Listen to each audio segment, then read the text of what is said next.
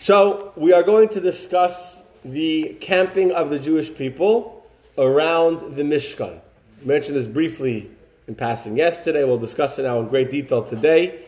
The center of the camp of the Jews was the Mishkan, correct? Around the Mishkan, as I explained yesterday, was on the east side was Moshe Rabbeinu, right? Family of priests. On the west side, you had the family of Gershon. On the south side, you had the family of Kahas. On the north side, you had the family of Merari. Okay, that's around the actual Mishkan. They had 2,000 amos. That was their territory. Now, past that, we have the different camps, as we discussed yesterday. But today I'm going to give you a little bit of the significance of why each camp was where they were and the flags that they were under. So the Torah tells us that the Israelites, I'm quoting now the verse at the beginning of chapter 2, that Ish al digloi, each man by their flag, ba'isais, leves avos, by the insignia, or by the symbol, by the icon of their father's house, that is where they should camp. So the idea of having flags and having an insignia, which today is, every country has their own flag, every state has their own flag, and it's even different families, their own, flags are a sign of tribalism and nationalism. In fact, some people in America think that flags is a bad thing. They think that flags is very divisive and separates us. We should all be citizens of one global, united universe. And why do we have flags and separation? The Torah clearly wanted the Jewish people to camp in separated groups, even though the Torah wants us to be all united as one. Right? Coming up to Shavuos, when the Jews camped on Mount Sinai, how did the Jews receive the Torah? Because we were camped together in unity, like one man with one heart. God not only wants, but in order to receive the Torah, we need to be unified. We need to be united. Nevertheless, Hashem clearly instructs us that the way the Jews should camp is by their flags. And the very first time that you find the idea of division of people by flags is not from the nations, it's actually in the Torah.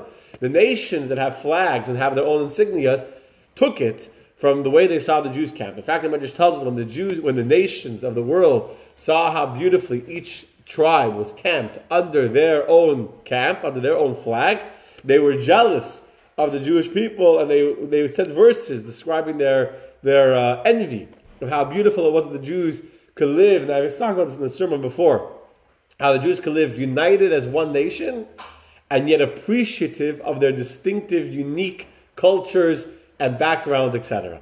It's very important. See, I'll go off subject for one quick second. People think that it's a flaw that there's like Sephardi Jews and Ashkenazi Jews, and somehow history messed up a little bit. Really, all Jews should be one. We should all have the same culture and the same laws and the same customs. The fact that there's different customs and different kinds of Jews, it's a flaw. That some Jews were living in Eastern Europe, and some Jews were living in the Moroccan, the Arab countries. They did have email, they did have phone lines back then. They did have a way of communicating one to the other. So different cultures evolved over generations, but it's a flaw. It's not supposed to be that way. Ideally, you should all be the same. That's not what Hashem wants. Hashem wants that there should be Hasidic Jews, and there should be Litvish Jews, and there should be these kinds of Jews, and Orthodox Jews, and modern Orthodox. I don't know if I say he wants non-religious Jews, but every Jew is in their own unique blend, in their own unique style, and how they serve Hashem. It's exactly how Hashem wants it to be. That's the different flags. Anyway, long enough of that. So, on the east side of the Mishkan, you have three tribes led by Yehuda. Yehuda was a chief tribe. There's a discussion in the commentaries if there was one flag for all three, or each had their own flag. Each tribe had their own flag. If there was a fourth flag that was for all three, or just the flag of Yehuda's was bigger than the other two, and the other two flags flew under the flag of Yehuda. But either way, Yehuda is from the kings. The kingdom of the Jewish people is the rising sun. So too the sun that rises in the east is where Yehuda was, together with Yisachar, who is the Torah scholars, and Zevulun, who are the merchants that supported the Torah scholars. So because Yisachar and Zevulun had a partnership where Yisachar learned, and Zevulun were the merchants, the trucking business or the shipping business back then, import and export. So they supported the Torah scholars, and they got the merit of the Torah learning, and therefore together they are on the east side, which is represented by the rising sun. After that comes the tribe of Shimon. Shimon is the lead tribe over here. He is on the, Reuven. Sorry, I skipped the line. Reuven. Reuven was on the south. Why is Reuven on the south? Because the dew and the rain comes from the south. Second.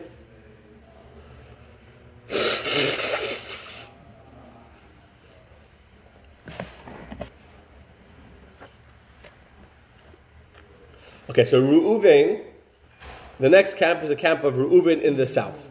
Why is Reuven in the south? Because Reuven is the first Baal Teshuvah. Reuven is the first person that sinned and recognized his sin and spent his life atoning for his sin, which was when he moved his father's bed from the maid's tent, from Bilhah's tent to his mother's tent, etc. He spent many years after in fasting and in atonement. What is rain? Rain comes from the south. Dew comes from the south. We're going to have a lot of rain this weekend. How does rain come? From evaporation. The water has to be evaporated out of the ocean, and that's what brings it back down. And there's hotter water in the water, and it makes wind, whatever. That's how tropical storms work. But the point is that Reuven represents rain, because the rain comes as a result of what happened down here below first, the evaporation of the water below. So Reuven, who did teshuvah, represents the rain and the blessings that come from the blessing of rain.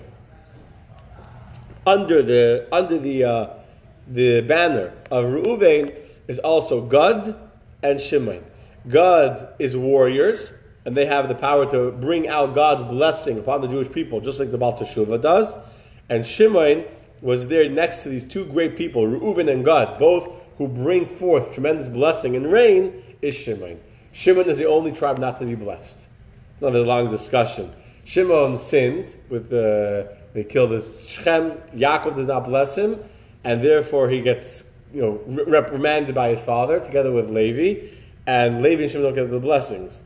And therefore Levi is their own tribe. They get blessed later. But Shimon doesn't get blessed, and therefore it's put between two very powerful, spiritually powerful tribes to give him blessing. Okay, that's the south. On the west side, we have Ephraim. And, one more thing. So what's the total number of the tribes of Reuven? Let's see if I can find it quickly. If not, we'll just leave it alone. The total is 59,000. Gad is a total of 45. So the total for this group was 151,450. Okay, Torah tells us that. Then, after the first two groups traveled, then the Mishkan traveled, right in the very middle. So you have two groups of these camps travel together, three, and then three, and now the Mishkan. Now there's a big debate in the Talmud, how did the Mishkan travel? So it says here in the verse, this is what the verse 17 says. Kasher yachanu kein yisa'u. As they camped, so they should travel. Ish al yadai lidiglehem, each man according to their banners in their own place. Okay? The clear implication of this verse is that they travel literally the way they were camped, meaning in formation.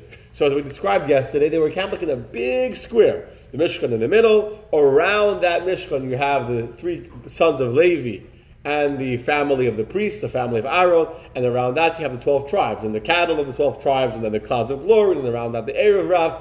So that's how they traveled, in that formation. Now, there's a different verse in chapter 10 that seems to imply that they traveled in a straight line. Meaning first, like you remember when you have like a big class, and they're lining up. Well, let's say you have going out of an airplane even, right? You don't have everyone going out of the plane the way that they're seated. You get into the aisle, single file, out the aisle. And you got to wait for everyone to get into the line. So, yes, they camped, they traveled the way that it's a different verse, but they traveled in order. First was Yehuda's flag, then there's going to be Reuven's flag, and then there's going to be the Mishkan, and after the Mishkan is going to be the tribe of Ephraim, the flag of Ephraim, etc., that order. Each has a verse that's very clearly proving their understanding of how the Jews travel. So is one preferred? No, each has a clear verse. The verse in our parsha is clear that they traveled as they camped. That's what it says. Ka'asher yachanu, as they camped, kein yisa'u, so do they travel. Each has to explain the other verse to try and make it fit. Anyway, I don't want to go too distracted. So now we come to the camp on the west side. That's the camp of Ephraim. So you have Ephraim, and Ephraim is on the west because the west is a source of snow and hail and frost and heat, basically all the forces of destruction. That's from the west. And therefore, since Rachel was spiritually able to ward off destruction. Rachel sleeps in, her place of resting is the place to protect her children from destruction. Therefore, the tribes that are on the side of destructive forces on the west are tribes that have the blessing of Rachel to protect from these destructive forces. So it's Ephraim, Menashe, the two sons of Yosef, and Binyamin. And then, what's going to be the total for these three tribes? The total for the tribes of Ephraim, Menashe, and Binyamin is 108,100. 108, the smallest of the four groups. And then finally, on the last, is going to be the tribe of Dan. Dan was the leader of the last group. They were the ones of darkness. King Yeravam, from the tribe of Dan, set up big houses of idol worship in the territory of Dan, and also north of the side of Mazikin, of also destructive forces, and therefore they have to fix their mistakes. So here you have the tribe of Dan, of Asher. Asher was blessed with olives, which was used for the menorah, a symbol of wisdom, and the Asher was a very blessed tribe with a lot of wealth and riches with the oil. And Naphtali also had a lot of blessings from Hashem. Naphtali, their blessings were very, very fast in coming, like the harvest goes very, very quickly, and that's why Naphtali and Asher are together with Dan, also to try and counterbalance the darkness of the north. And the total of the tribe of Dan is 157,600.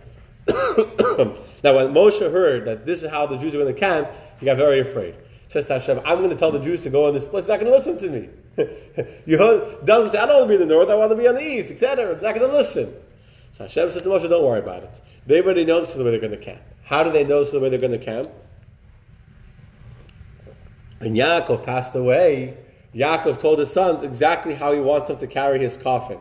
And he then positioned 10 of his children and 2 of his grandchildren on 4 sides of his coffin.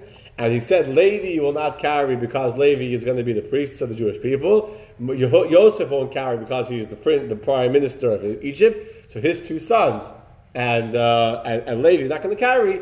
So that's the 12 tribes. Exactly as Yaakov told his sons to carry the coffin is how Hashem told the Jews to camp on each side.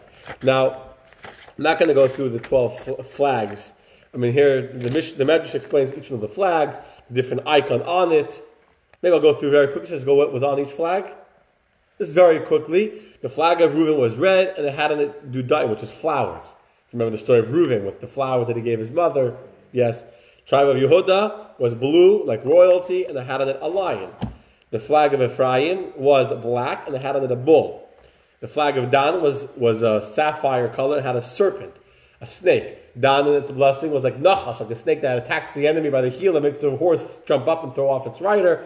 Dan also traveled on the back to collect anything that got lost by the Jewish people. They were the last to travel. They collected all, should have said, when Dan traveled last, they collected any lost items or any lost Jews from the Jewish people. The flag of Shimon was green, and on their flag was a picture of a city, like walls, representing the city of Shechem that Shimon had destroyed. Yisachar's flag was black, and it had on the sun and the moon.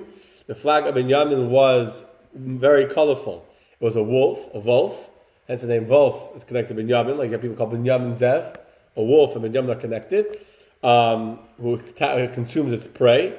The flag of Asher was the color of green of an olive, etc., olive tree. That was their tribe was blessed with olives.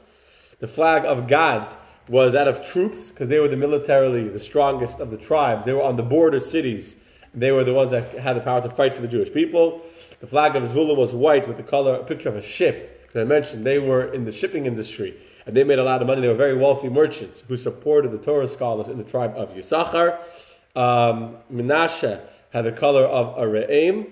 Well, Yisachar was the son of the moon, because they were Torah scholars, the light of the wisdom of Torah. Menashe was black, and there was the re'em is that multicolored animal, the unicorn that was used for the tachashkint. And then Naphtali was purple color. That was the idea of a picture of a deer that runs very, very fast. So too their blessings came very quickly. And finally, the flag of Levi was the Urim and Tumim. They didn't have, I don't know if they had a flag, they were the Urim and Tumim.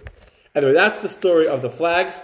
and the important, how God does not want a monolithic Judaism. God wants a diversity of the Jewish people in many different ways. Okay?